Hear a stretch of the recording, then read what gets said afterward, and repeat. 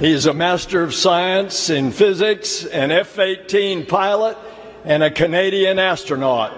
Your mission specialist, Jeremy Hansen. All right, here to talk about Jeremy Hansen and the Artemis II mission, Paul Delaney, Professor Emeritus in the Department of Physics and Astronomy at York University. Paul, great to have you back. Exciting day for Canada, huh? Fabulous, Kelly, fabulous. The whole announcement was staged and choreographed beautifully, and Canada was up front and very personal. It was great. So tell us a little bit about Jeremy Hansen. Well, Jeremy was selected as part of our third astronaut crew, or corps, back in 2009. As you heard on that clip, he holds a Master of Science in Physics, joined the Canadian Armed Forces, I guess, early in the 2000s, and was trained as a fighter pilot. But it's his astronaut training and the level to which he has risen within that, which is really important. In 2017, for example, he was actually looking after the training of the incoming all of the incoming new astronauts across the NASA agency. It's the first time anybody outside of NASA has ever been entrusted with the training of the astronauts. So he has risen really well in the astronaut community. So this is a little bit of a pun, but he has the right stuff. He does indeed, Kelly. Yes. Okay, Absolutely. so he's a 47-year-old astronaut. That's I think he actually looks a lot younger than his age. What is meant by a mission specialist? Because that's his title. Correct. Mission specialists were created during the space shuttle era, and basically they are in charge of a series of pieces of equipment and operations during any particular flight. Now, what he actually will be looking after as part of the Orion capsule structure, the actual analysis of lunar data, I don't know. That actually hasn't been released. But mission specialists are designed to be literally the experts on a series of systems that are critical to the mission objectives. Okay.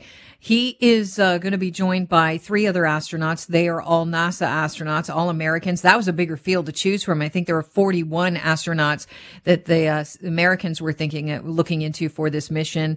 They would select 3 from. We only had 4, so Jeremy was one of 4. The odds were a lot higher for him. So tell us about who else is flying with him. Do you know?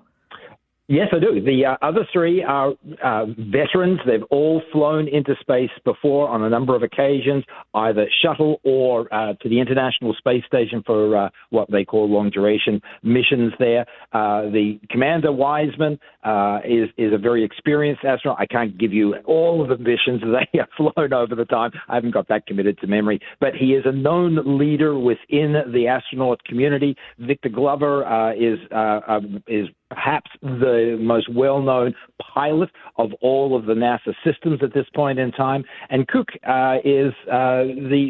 she already holds a record for a woman flying the longest duration mission ever of anybody in NASA. So they all have terrific credentials as far as their engineering, physics, flight backgrounds, let alone their astronaut credentials that have put them in Earth orbit on a variety of missions over the last 10 to 15 years.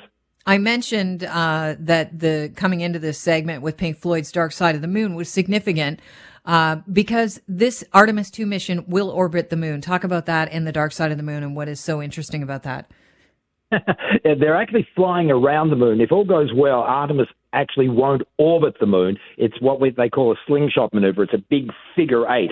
But as a consequence, this crew will actually fly further from the Earth than any human crew has ever done before. And they will be in the vicinity of the moon for the better part of 2 to 3 days. So it is a very significant dress rehearsal for the Artemis III mission, which will fly about a year afterwards.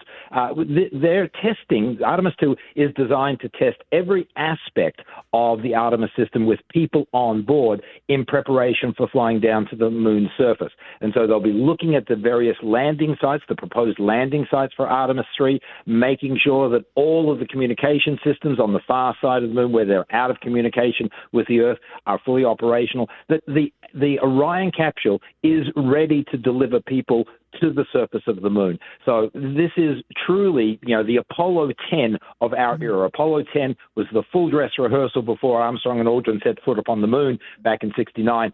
Artemis 2 is serving exactly that same role. Yeah, so this is super important. They might not get all the accolades that Artemis 3 gets, that mission that's actually going to be on the moon, but they will be directly responsible for that being a success.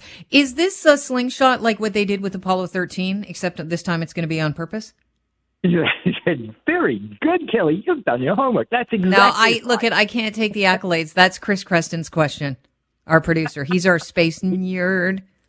That's right. Well, Chris is exactly on the money. Apollo 13 ended up with this slingshot maneuver because they lost their main engine on board the the service module back in 1970. This time, they have designed it as a slingshot maneuver, in part in case there is an issue, but they can achieve all of the mission objectives for Artemis 3 with the slingshot maneuver, so why not use it? It just builds in a little bit more safety.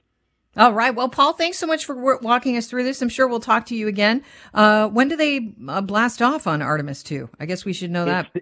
It's still 18 months away. At the moment, the launch date is set for November of 2024. So it's 18 months away, but that gives the 4 astronauts, of course, the time to become even more conversant with every aspect of the SLS, the Space Launch System, and the Orion spacecraft.